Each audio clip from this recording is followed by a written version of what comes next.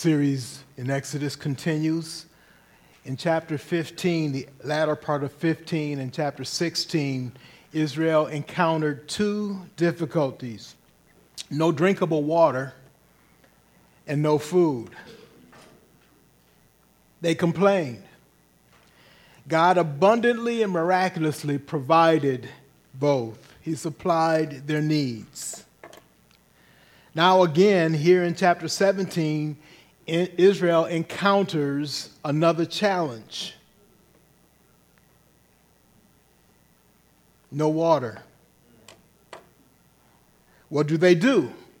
Will they learn lessons from their past, that in every situation God proved himself to be faithful and supplied their need, or will they simply distrust God and complain? They complained. In fact, it seems to suggest in the early part of this chapter that their complaints go to a new level. The word used here in chapter 17, into verse 1, it says, "There was no water for the people to drink. Therefore, the people quarreled with Moses." They went from complaining to quarreling. That suggests arguing, contending, fighting with Moses.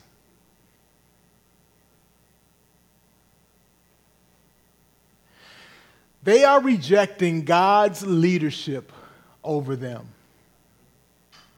That's the point here. This highlights that. The Word of God wants us to see this, that they're not just complaining against Moses. Notice what Moses says. In verse 2, it says, the people quarreled with Moses and said, "Give us water to drink."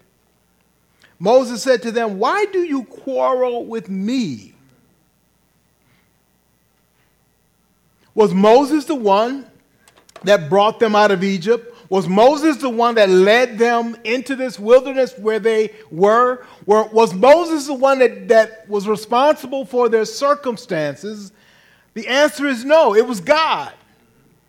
God used Moses, but ultimately it was God. So the answer here is when we quarrel against our circumstances that we find ourselves in, we are quarreling with God himself. In fact, Moses says this, "Why do you test the Lord?"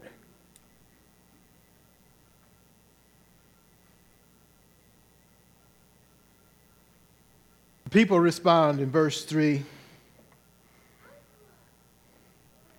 "Why did you bring us out of Egypt to kill us and our children and our livestock with thirst?" Think through that question again. It was God who brought them out. And for what purpose did he bring them out? Here they find themselves in a difficult situation, and immediately they began to blame God and to miss, I think, what is the most basic truth of Scripture, and that's that God is good. That God is good. And they're saying, no, this is not a good God. This is the one who took us from a good situation,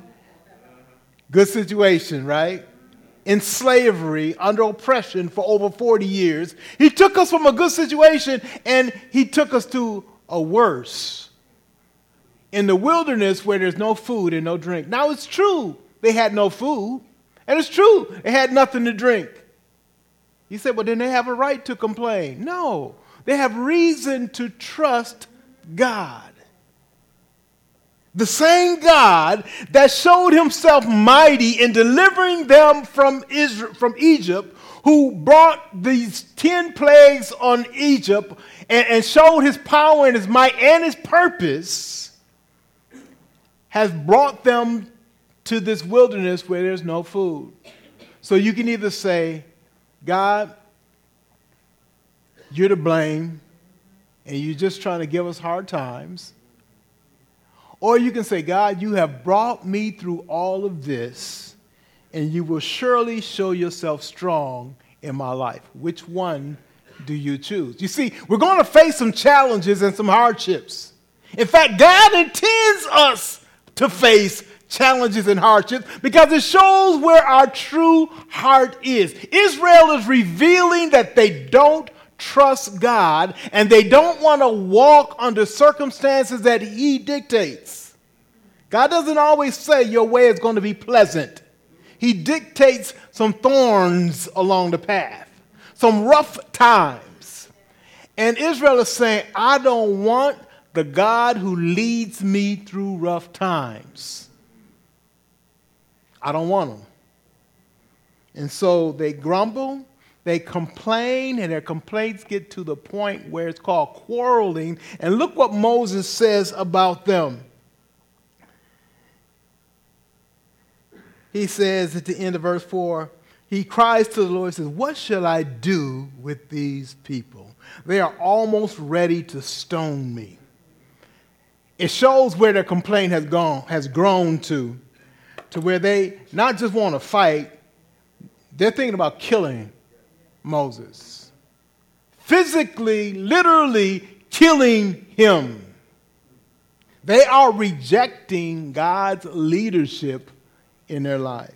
You know, sometimes too many people equate God's leadership to nothing but success and good times. We think that if we're walking in God's way, we will always have a smooth path. God is sure to tell us that's not the way that He does things. So just because you have a challenge doesn't mean that God is not leading you, directing you, and orchestrating the events and circumstances of your life. He wants you to learn to trust in Him.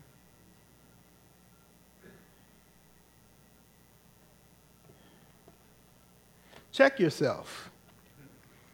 How do you respond when things are difficult? It's not much of a test when things are going well. It's not much of a test when everything is pleasant and things go well. I believe that these last 2 years, that as a nation particularly, we have gone this struggle with COVID, has revealed a lot of things about us as believers. We so quickly and easily put aside going to church. It amazed me when it first came about, I think it was about March or so in 2020, that someone in their great knowledge and power deemed that certain things were essential and others weren't.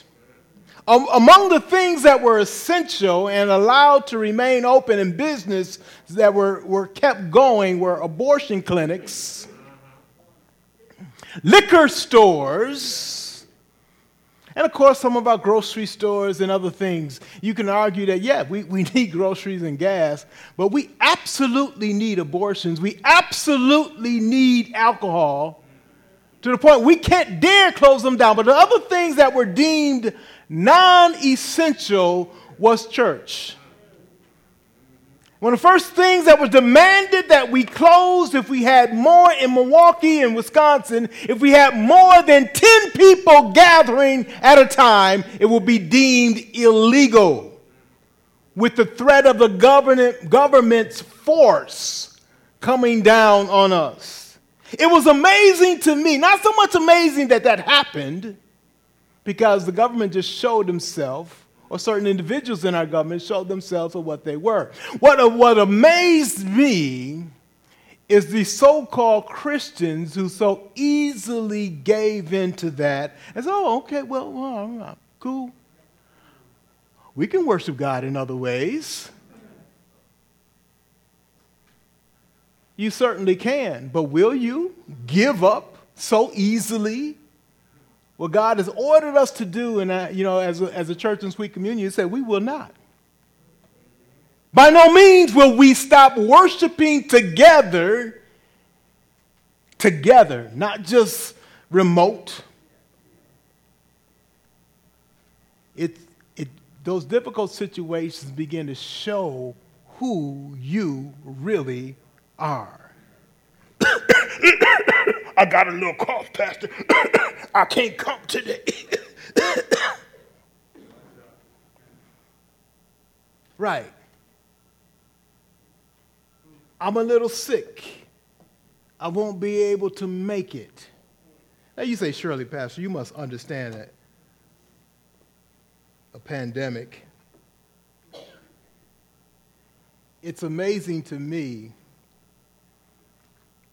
We had a number of people within our church who were among the first to get COVID.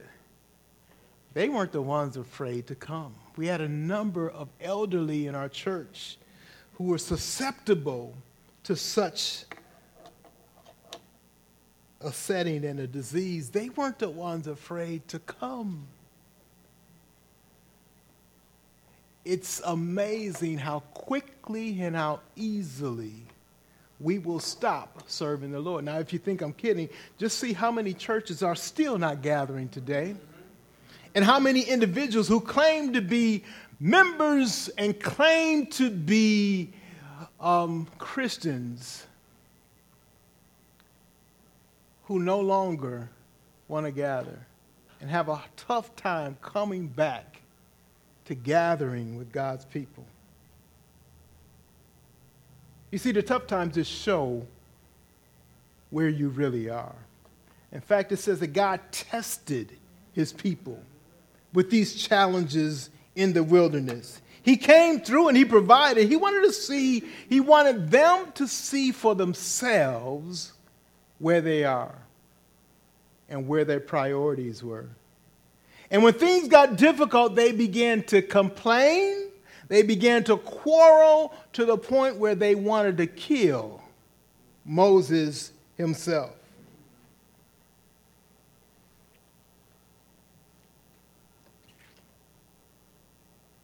And God, in his graciousness, give Moses direction in this situation.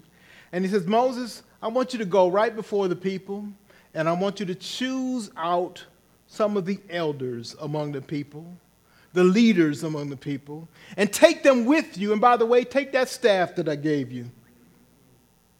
And meet me on a mountain.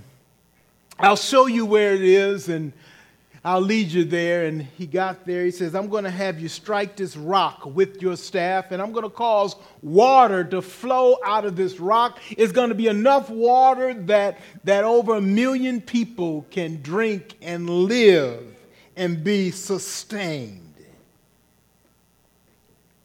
Why did he take the leaders with him?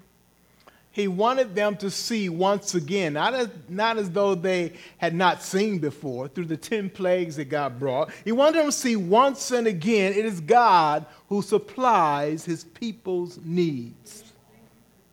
Now you say you believe that. You say you trust in that.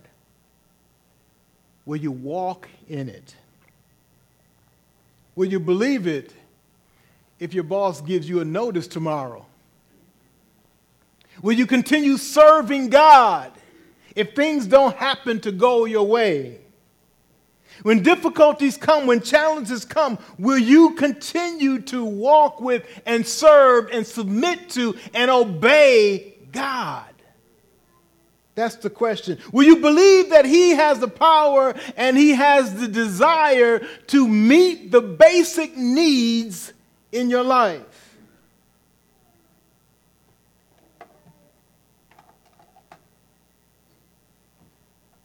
So what do you do when you don't get what you want? Or what you think you need? Or when you don't even get what you know to be the basic necessities of life? That's what Israel was tested with. It's not like, hey, we got to forego a snack today. They were really tested. We need water, the basic necessity of life. And they went without. It was a real test. But how will you respond under those real tests? Will you complain? Will you argue? Will you quarrel? Will you fight? Or will you simply listen to, submit yourself to, and obey God? Trust God that he will make a way, that he will show you what he wants you to do, and he will supply your needs. See, you may not know, none of the people there knew how God was going to supply this need. They were looking all around like, look, there's no water anywhere where we can see. We can send out groups to go hunt and go look and search. But look, we are dying of thirst. How many days, how many hours can we go without water? But God says to Moses, follow me and bring a couple leaders, and I will supply your need. And he did just that.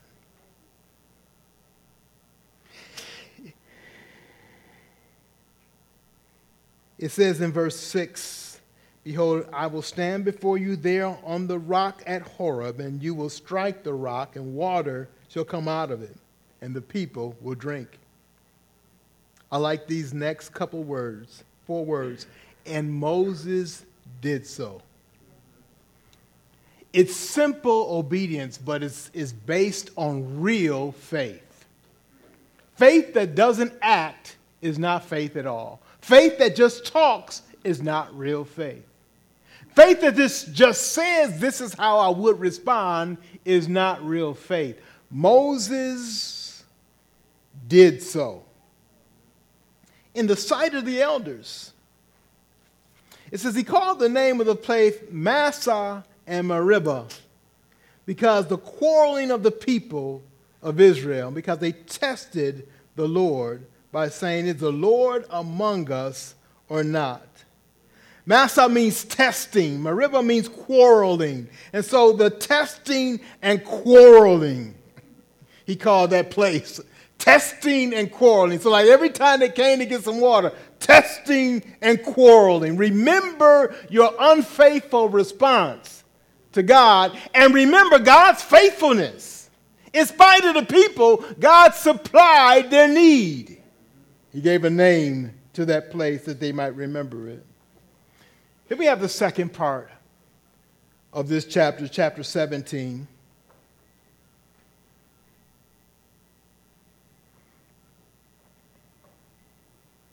And a couple names come on the scene that teach us a lot in this second part. 2, first of all, it says, then Amalek came and fought with Israel at Rephidim. Again, if you see that in verse 1 that God had moved them, or the implication is they were moving from their camp and came from the wilderness to this place called Rephidim, and now they were there. In other words, we know that every time they moved, God had directed his presence, the pillar of cloud, the pillar of fire, led them along the path. So here they were coming to another place where God had led them. Another place of challenge, another place of difficulty. And it says they came to this place, and Amalek came and fought with them. And so the first name that comes on the scene for us here in this chapter is Amalek. Who is Amalek? Well, what is he doing? He's fighting the people of Israel. Let's go back and look a little bit at his history and see what he is about. Who is Amalek? Amalek is a descendant of Esau. There were 2 twins born to Isaac, Jacob and Esau. Jacob and Esau. Amalek is a descendant of Esau. You can find that in Genesis 36:12. Now, you can write that down in your notes if you like and take a look at it during your week of study. So Amalek is a descendant of Esau. You remember that Esau was, that these 2 twins, God had promised one. One was the son of a promise, Jacob, and Esau was the one who failed to believe in God's promise and easily gave it up. You can read through that story. You know the story of Jacob and Esau, how Esau gave up his birthright. Now it's true that Jacob was a trickster and tricked him out of it. And that's a wrong thing to do. But it showed that Jacob valued it and Esau did not. So Amalek is the descendant of Esau through a woman who was his concubine, and he had this child through. We can look more, so we know that Esau and his descendants were kind of like in opposition to Jacob, almost at every turn. We see that developing in Genesis, but we see it carried out throughout the Old Testament. And very early, in fact, we're getting to this story when Amalek attacks Israel, and we want to see why that was such a sin. Let's take a look at Deuteronomy 25, just a couple verses there. Deuteronomy is the fifth book in the New Testament, chapter 25, verse 17. Deuteronomy 25, 17. I want to read that. So we have to look a little bit at the history. Deuteronomy is going to recall the same event, but just give us a little knowledge about it. Deuteronomy 25, 17. Remember what Amalek did to you on the way as you came up out of Egypt? How he attacked you on the way when you were faint and weary and cut off your tail, those who were lagging behind you, and he did not fear God. So this describes this act that Amalek was doing.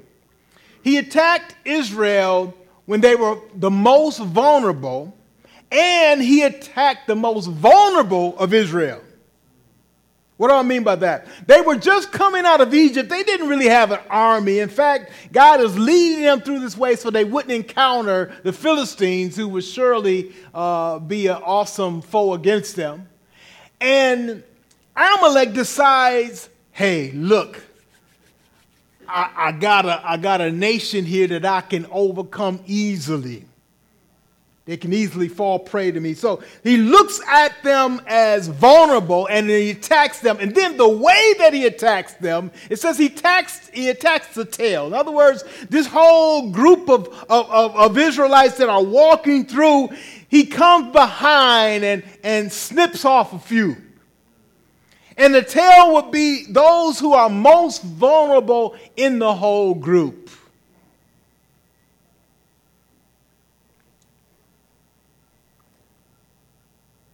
So we continue in Deuteronomy 25.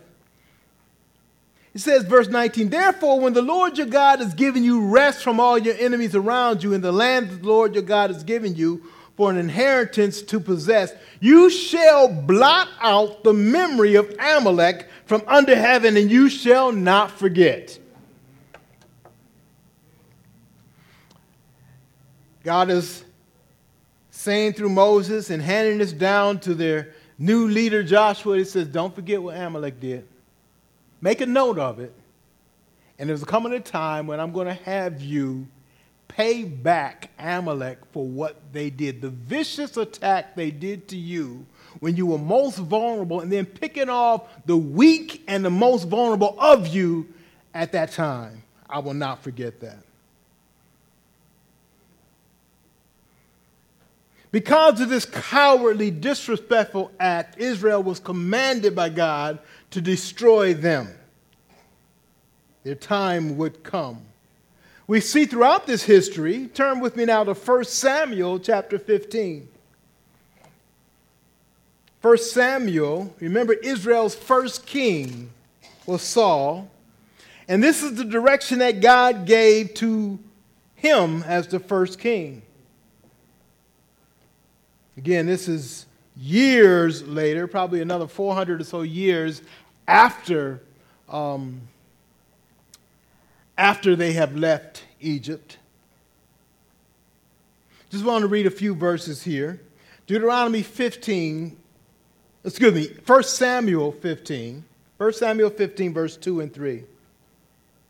Thus says the Lord of hosts, I have noted, now he's speaking, this is This is God speaking through the prophet Samuel, speaking to Saul, the king. I have noted what Amalek did to Israel in opposing them on the way when they came up out of Egypt. Now go and strike Amalek and devote to destruction all that they have. Do not spare them, but kill both man and woman and child and infant and ox and sheep and camel and donkey.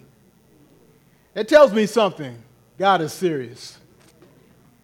So he told the first king of Israel to utterly destroy Amalek and all that they had. That came straight from God. In verse 18 and 19 of the same chapter, 1 Samuel 15, verse 18 now, we can see what God had instructed Saul as the first king to do, and we see Saul's rebellion and how God treated that rebellion. See, Saul felt he had a better way. I'm going to be a little more diplomatic. I'm not going to destroy totally them, but let's look at how God felt about that. Verse 18, the Lord sent you on a mission and said, go devote to destruction the sinners, the Amalekites, and fight against them until they are consumed. Why then did you not obey the voice of the Lord? Why did you pounce on the spoil and do what was evil in the sight of the Lord? See, Samuel had a better idea. He said, you know what? I won't kill them all. And I won't destroy all of their goods. I'm going to keep it. I'm going to give it as an offering to the Lord. God wasn't pleased with that response. So we see a couple of things here. We see God's intent throughout the years to destroy the enemy of God's people. Amalek is a picture of Satan. He's a picture of the enemy of God that loves to destroy God's people and will pick at them at their most vulnerable time, in their most vulnerable position, and has no pity at all on them. That's a picture of our greatest enemy, Satan. You should be sure that he has no pity on you. He doesn't care what situation you're in. In fact, he in many ways is responsible, or may be responsible for you being in that position and wants to take advantage of you in that position. So know that you have an enemy that hates you, wants to destroy you, and looks for advantages and times that he can do that. That's what kind of enemy we have. But know also that if you're a child of God, you have a Father, you have a God who protects you when you are vulnerable and fights on your behalf and doesn't stop fighting and will ultimately totally destroy your enemy. Annihilate and not apologize for it. This is a God who instructs Joshua, who instructs instructs Saul, and actually completes it more with David. I want you to see that. In 1 Samuel chapter 30, we're going down this path because we want to look at who Amalek is and what they've done and why God determined judgment against them and how he carried it out. And what this says about our enemy and what this says about our God. In 1 Samuel chapter 30, verses 1 through 6, I don't know if I'll read all of that, but I want you to understand the situation. David has been chosen by God to be a king, but he's not king yet. And him being chosen by God made Saul so jealous that Saul wanted to kill David. So David was on the run.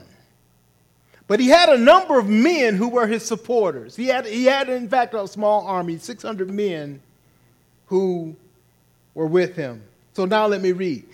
Verse 1 of 1 Samuel chapter 30, verse 1. Now when David and his men came to Ziklag on the third day, the Amalekites, notice, here they are again, the Amalekites had made a raid against the Negeb and against Ziklag. Now, let me put a little perspective here. Ziklag is the city that David had headquartered at. In other words, he had taken his men, his 600 men and their wives and their families, and he had set them in Ziklag to kind of sit still and be protected there while he did his other battles and he was on the run, and yet he was in battle as well. But Ziklag was their headquartered home.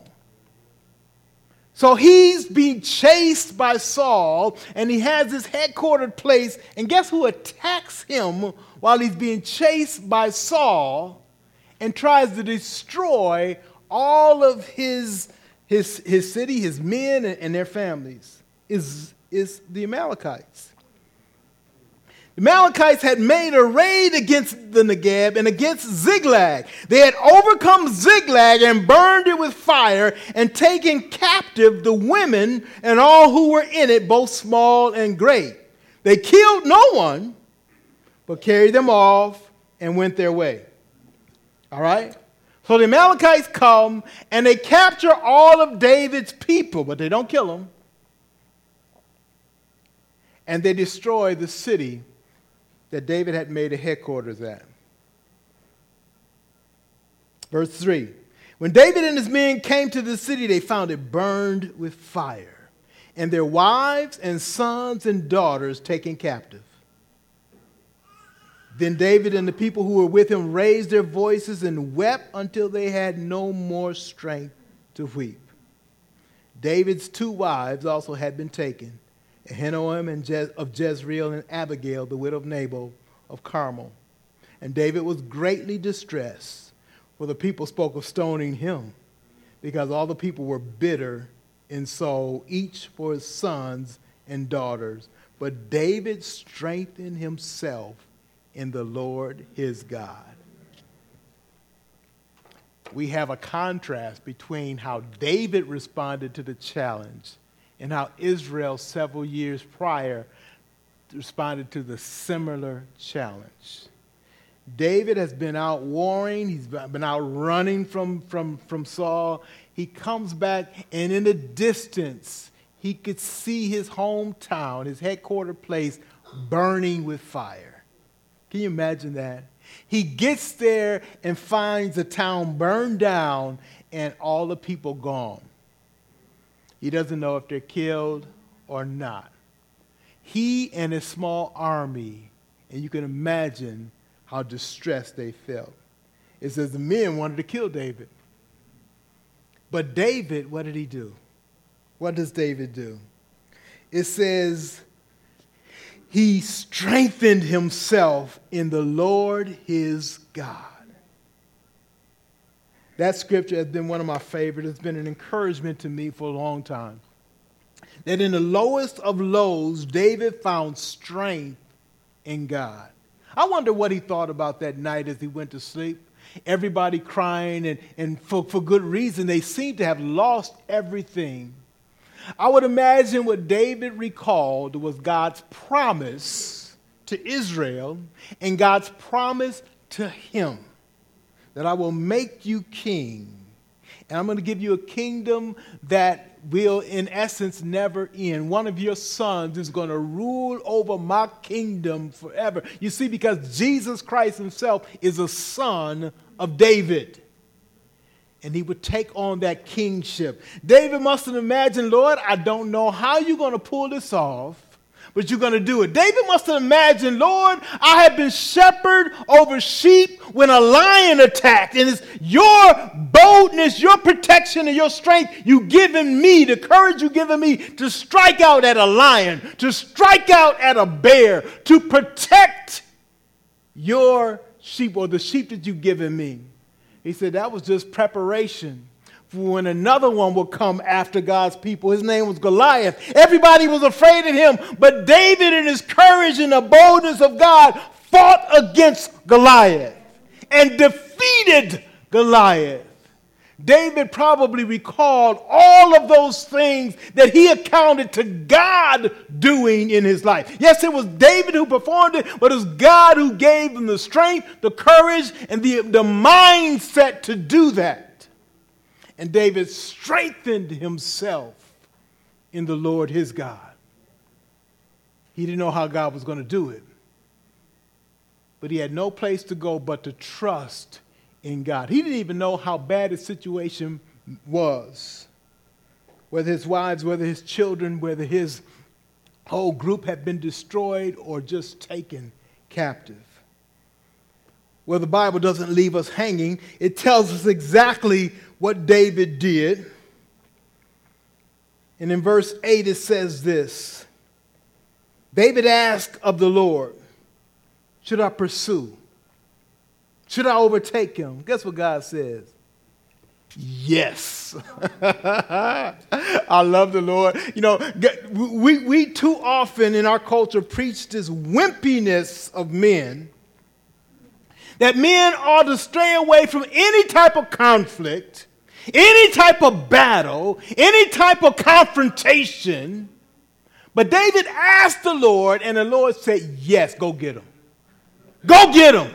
Not only go get him, but I'll be with you and I'll give you victory. That's the kind of men I love.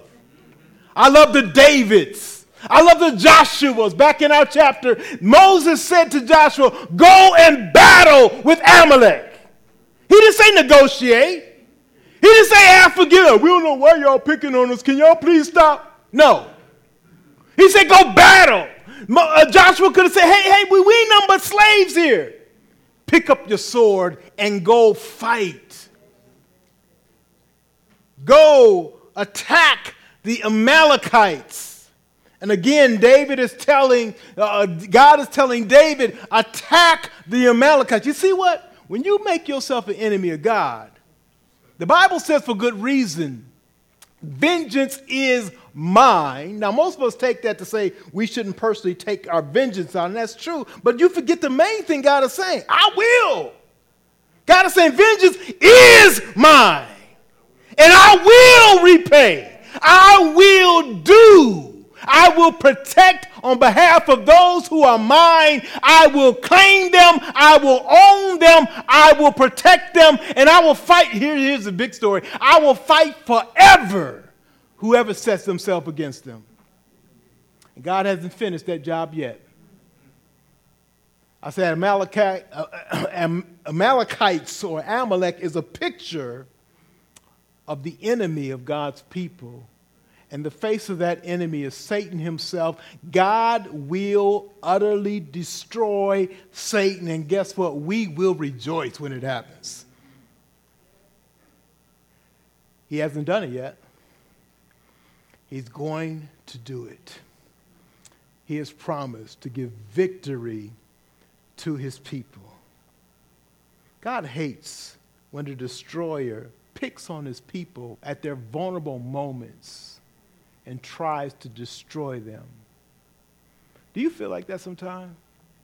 You feel like a sheep and a wolf got you by the tail. You may be living in that. But you need to know you have a shepherd who will not stop until he grabs that wolf and utterly destroys it and saves you safely from that destruction. That's the God who's pictured here.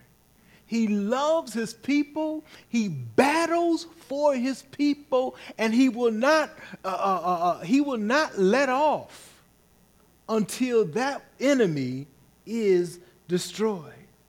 And so back in 1 Samuel 30, David asked for permission from God to pursue the Amalekites, and God tells him, yes, go. It says in verse 10, David pursued, he and 400 men. 200 stayed behind. So he didn't even have his full 600. But he took those 400 and he fought.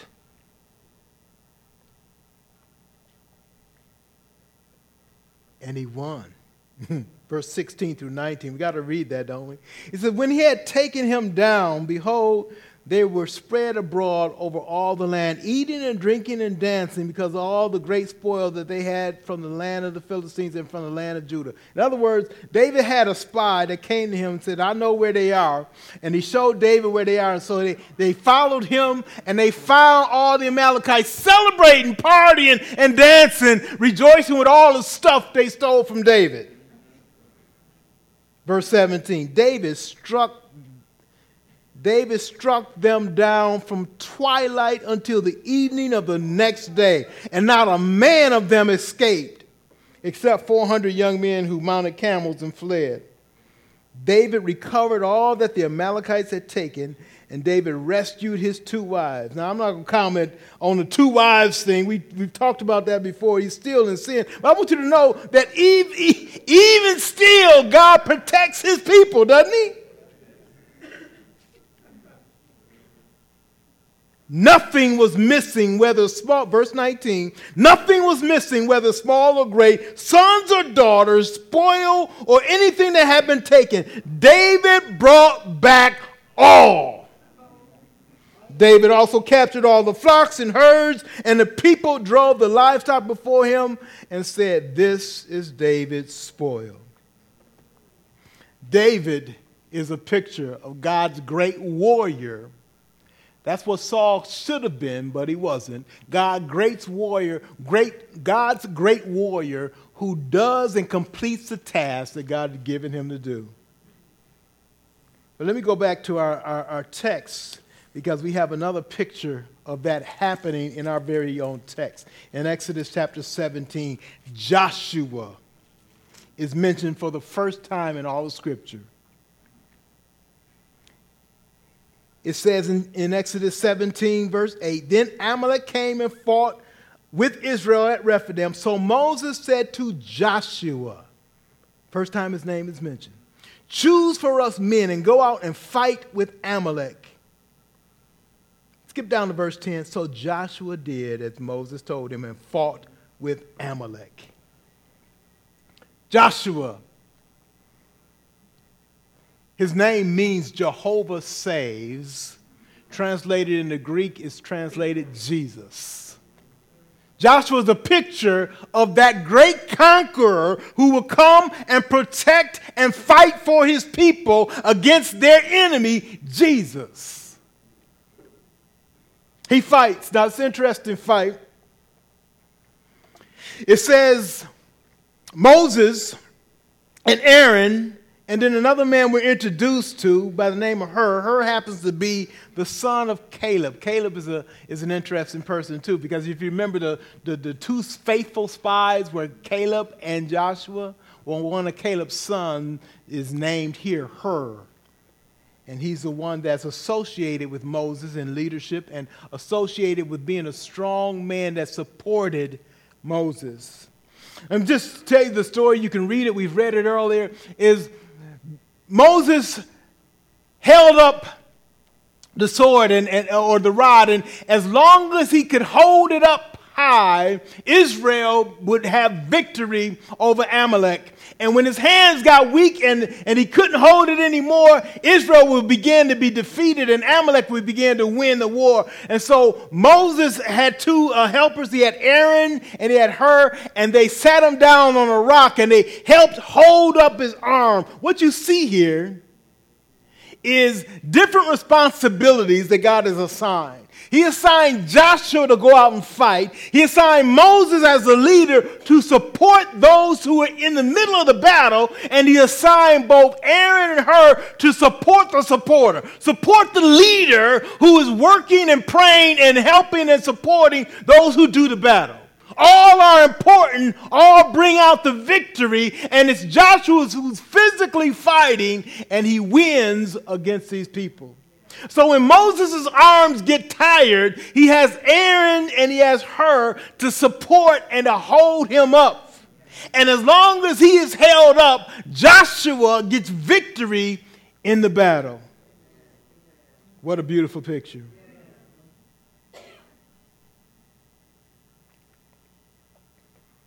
Jesus is our Joshua. He's been set apart by God to go and do battle with our greatest enemy. Satan is that enemy. Sin is what would destroy us, and he does that through death. Jesus comes and battles with Satan. He pays the penalty, the price for our sin. But his work is not over until he's totally destroyed Satan, and that's coming. Jesus is going to return, and he's going to totally destroy Satan. You can read about it. Revelations 20, verse 15 and forward. You can read about the battle that takes place. Jesus speaks the word, and he destroys Satan and all of his forces. That's going to happen. This is a literal thing that is going to happen, and God has pictured this in his people's lives all the way through, and we can even see it in our lives. Satan seeks to meddle with us, to hamper us, to work on us when we are most vulnerable, that most vulnerable position. But God says, I will not rest until I redeem my people. I protect my people and fight against their enemy. I want you to know what a great God you have, what a warrior he is. He calls us to trust him. He calls us to fight for him in his power against the enemy that he's given us. Let's pray. We're about to go into communion in our service. In our communion recalls what Jesus has done for us. It's kind of like the first round of the battle. He went to the cross. It seemed like a defeat because he died. But it was the first round in the battle of Satan to totally destroy Satan by giving those who were under the sentence of death, giving them hope. He took our death, our punishment, and died in our place. When I say our, I mean those who are trusting and will trust in Jesus. Father, we thank you for what your Son has done for us. As we come into communion at this time, we want to remember the victory that Jesus Christ has made on the cross, seeming like a defeat, but it's a great victory on the cross because he rose again, and now when we trust in him, we have forgiveness of our sin, and Satan can't claim us anymore. He tries to harass us, but he cannot change our eternal destiny, which is to be with you. We are your people, your sheep. You are our shepherd. You indeed protect us. We look forward to the time when you will come. As I pause in prayer, I'm going to ask the leadership, the men, would you come forward as we prepare for communion, and then I'm going to continue in prayer as they come. They'll set us the table, and we'll go right into communion. But as I pray now, we thank you, Father, for the protection you have provided in your Son, Joshua, Jesus. We pray that you'll call people to faith, to trust in Jesus right now for the forgiveness of their sins and for the destruction of their greatest enemy. Now we pray, Lord, as we prepare ourselves for communion, that those who are submitted to you, who are walking in obedience to you, they will take this seriously. They'll remember the price that Jesus paid in his own body and with his own blood that we celebrate today. Cleanse our hearts, Lord, as we come to communion right now.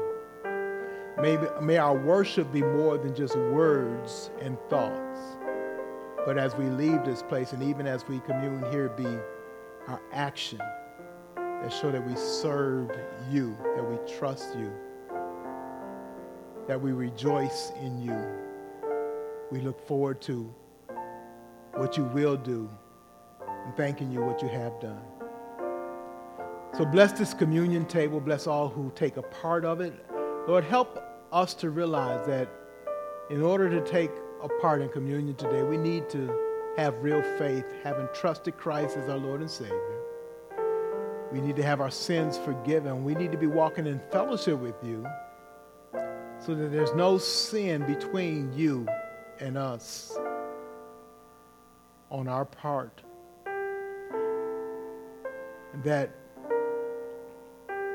we are at one with each other. And there's no sin between us on our part. We pray, Lord, that you would remind those who are not in right fellowship with you to restrain, to keep themselves from taking communion today, but that they will get it right and come back and take communion at the appropriate time. Those who are not a member and don't desire to be a member are not walking in obedience to you. So I pray that they would not take communion today. Those who have sin in their lives that they haven't turned from and will walk out of this place and have not turned from. In other words, they are looking forward to continuing in that sin, that they not take communion today. Those who don't have a right attitude of thankfulness towards you and what you've done for them, and not even convicted about it, you would bring conviction to them. They would not take communion until they get that right with you by asking your forgiveness, claiming your forgiveness and walking in it, and turning from that sin. Lord, even as we pray, you pinpoint and you show us there's some things in our lives that may need to be addressed. And I pray that we would address those. And then, Lord, we thank you for the privilege of taking communion, not because we are so righteous or so perfect, but because you have claimed us, we are yours. You have touched our hearts, you have turned our hearts to you, and we want to serve you. We want to thank you for who you are and what you've done. You've directed us, commanded us to take part in communion, to remember what Christ has done, and to look forward to what he's going to do. And with that, Lord, we joyfully, willingly participate in communion today with our hearts and our clear conscience. We do this as a worship and a service to you. Thank you for doing a work in our hearts and preparing us. In Jesus' name we pray. Amen. You've examined yourselves, or you should. Let me just say this. If you haven't examined yourself, then don't take communion. You don't take it seriously enough. As we take communion, let's remember what Christ has done for us. Let's pray for the different elements. We're going to ask Cliff if he would pray for the wafer that represents Jesus' body. We're going to ask Andy if he would pray for the juice that represents Jesus' blood. So let's bow in prayer. Heavenly Father, we thank you for the privilege of communion, Lord, that we do as a memorial to you for what you did on Calvary's cross. And Lord, as I pray for the wafer, Lord, that we take as a picture of the body that you gave up for us. We pray your blessings on our table today as we take communion, Lord. We thank you for the sacrifice that you gave on Calvary's cross for our sins. For Christ's sake, amen. Amen. Lord, we continue in prayer. We just think of the juice, the blood that you shed for us, the sacrifice you paid for us, the torment you allowed yourself to go through in order that we could be saved and be in fellowship with you, the sacrifice that you paid for us when we were undeserving. We just ask that you help us be mindful of this as we take it as one body. In your name we pray. Amen. Men will direct you from your seats. We're going to ask all to come forward, even if you don't participate in communion. That will help in the flow. We're going to ask you to come along the side aisles and return to your seat through the center aisle. If you don't choose to take communion, just continue walking. We will not pass judgment on you for that. In fact, that's an act of submission and obedience to God until you get things right. So would you come at this time?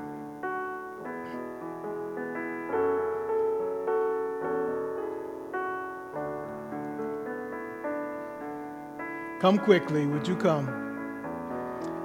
If you would take the cup and return to your seat and do not open until we all do so together.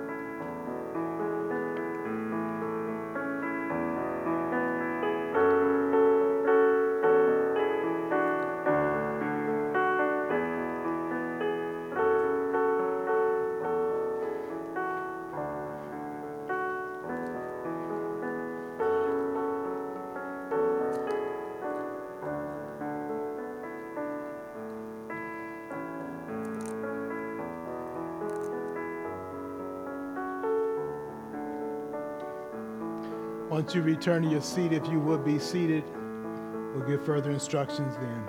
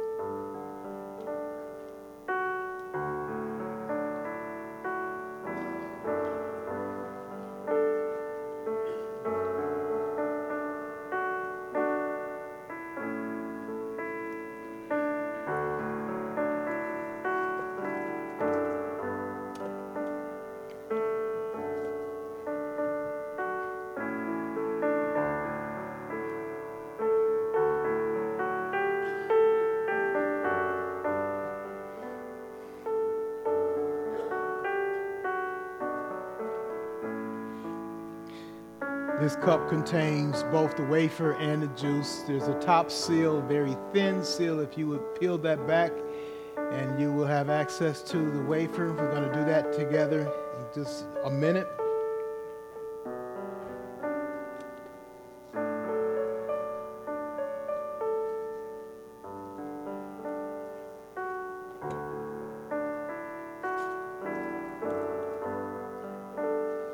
Go ahead and peel that first seal so that you can have that wafer. Take it in your hands. This wafer represents the body of Jesus. His body was given so that he could be a sacrifice on the cross. He came out of heaven. The Bible tells us God is spirit. But Jesus took on a body so that he could be both God and man, that he could die on the cross for our sins. He took on a body so that he could be the sacrifice for us. He took on a body so that he could live the life that none of us could live, a sinless life, to qualify to pay the price for the sin of all who would trust in him. He took on a body to be our Savior. Let's remember Christ as we eat together.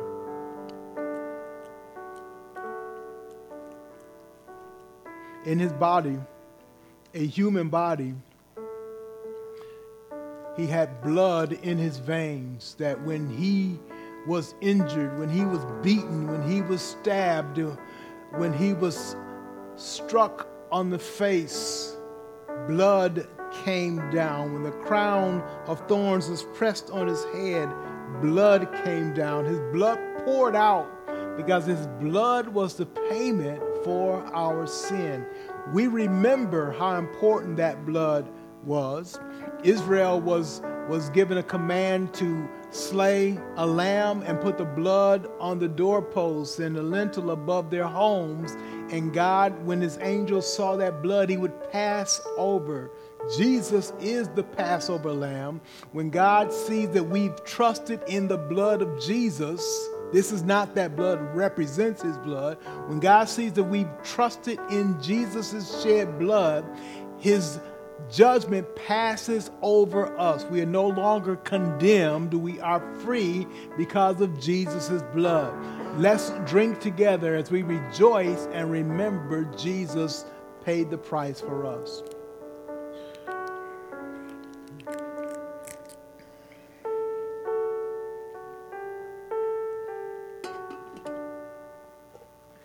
know our service has gone over a little bit today because of communion.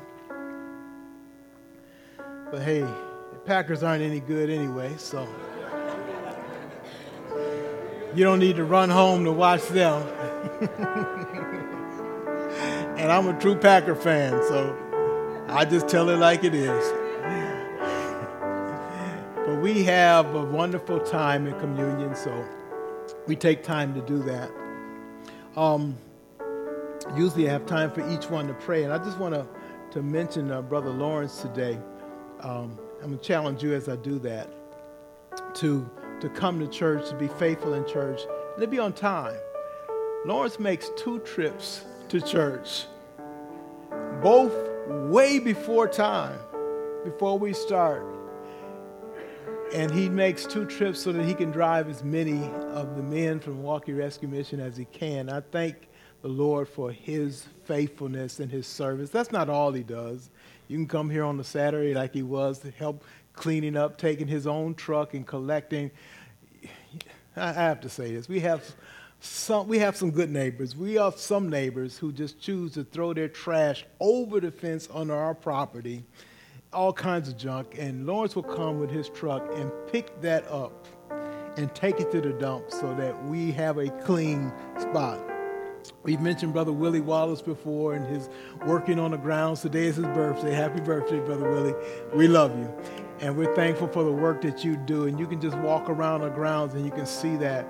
He can't begin to tell you some of the things that he does that nobody notices. Nobody knows all that he does, but God is appreciative of those who do that type of work and that kind of service. I want to highlight these 2 men and just be thankful for what God has done in their lives and how they just serve. Just serve. You don't have to ask them to do anything. They look for things to do. They're not alone. They're not the only ones who serve that way, but I am so thankful for their model and their example and those who serve like them. I'm going to ask our elder Brian if he would close us in prayer, but just before he does that, we're in the month of November, and I just want to thank you for the October. I want to thank you for the gifts of appreciation, the cards, the notes, the special little things that you did for each of us. And just what a wonderful thing it is to be in service to God's people and to see their overwhelming response and love. And I just want to say thank you. Thank you so much for all that you have done. It's so much. I don't know that I can mention each one individually, but it is such a blessing just to see that kind of response from you. Thank you for it. And you know, the other thing I noticed is today when Andy gave the report, we reached our goal. So you didn't like steal from Peter to pay Paul. You gave faithfully all the way through. And I'm like, wow, Lord, how do you do that with your people? It's amazing. God is good. You are faithful in serving him, and we appreciate that. Brian, you might close us if you have any words, or just close us in a word of prayer. I'm just thankful for you guys. Me and my wife just keep on just going home smiling about just the little gifts that you guys have given. And some of them are not little at all. So thank God for you guys and your generosity. You don't have to do that, but we really appreciate it. And I just thank God for just you guys serving us and encouraging us to keep serving. Also want to thank God for the Sunday school numbers. You know, there's nothing encourages me more when I look at the numbers and the numbers for Sunday school. Because those are people who set themselves to get here early to hear God's word. It is something about that that's very encouraging. And so when when I get the chance to do the sermon and I see the Sunday school numbers, if it's down, I'm a little down. If it's high, I'm a little high, because that is a picture of our faithfulness, and I appreciate it. So with that said, let's change our goal. Let's change our goal just a little bit. Let's change it to 75. And let's keep on pushing to be faithful to the Lord. With the little things. Everybody doesn't see. Everybody doesn't get, hey, I'm glad you came to Sunday school. But still come. And faithfulness, unfortunately, it's a gift of being able to be taken for granted, right? It is the gift of being able to be taken for granted because you don't always need encouragement. But you still do what you should do. So I thank God for all you guys who are faithful, sometimes forgotten. But If you're forgotten, it's because we already counted on you. So we thank God for you despite that. Let's close in a word of prayer. Dear Lord, we thank you for allowing us to have a spirit-filled service. We thank you for your Holy Spirit guiding us and giving us joy all the way through. We pray that you just bless us, Lord, as we go through this busy week, Lord. We have a lot of things coming up, Lord. We got our fall social, and all these things are fun things, but they also are activities that take effort and planning. And we pray that you just bless our joint services next week, Lord, and that the word would go out, that our services and our brotherhood and sisterhood with our brothers and sisters in Crossway will be a blessing. That your Holy Spirit will just fill us all up with your fire, Lord, that we will have a great inspiration, that we will have a great service, that we will have a great sermon, Lord, that will just honor you. And in your name we pray. Amen.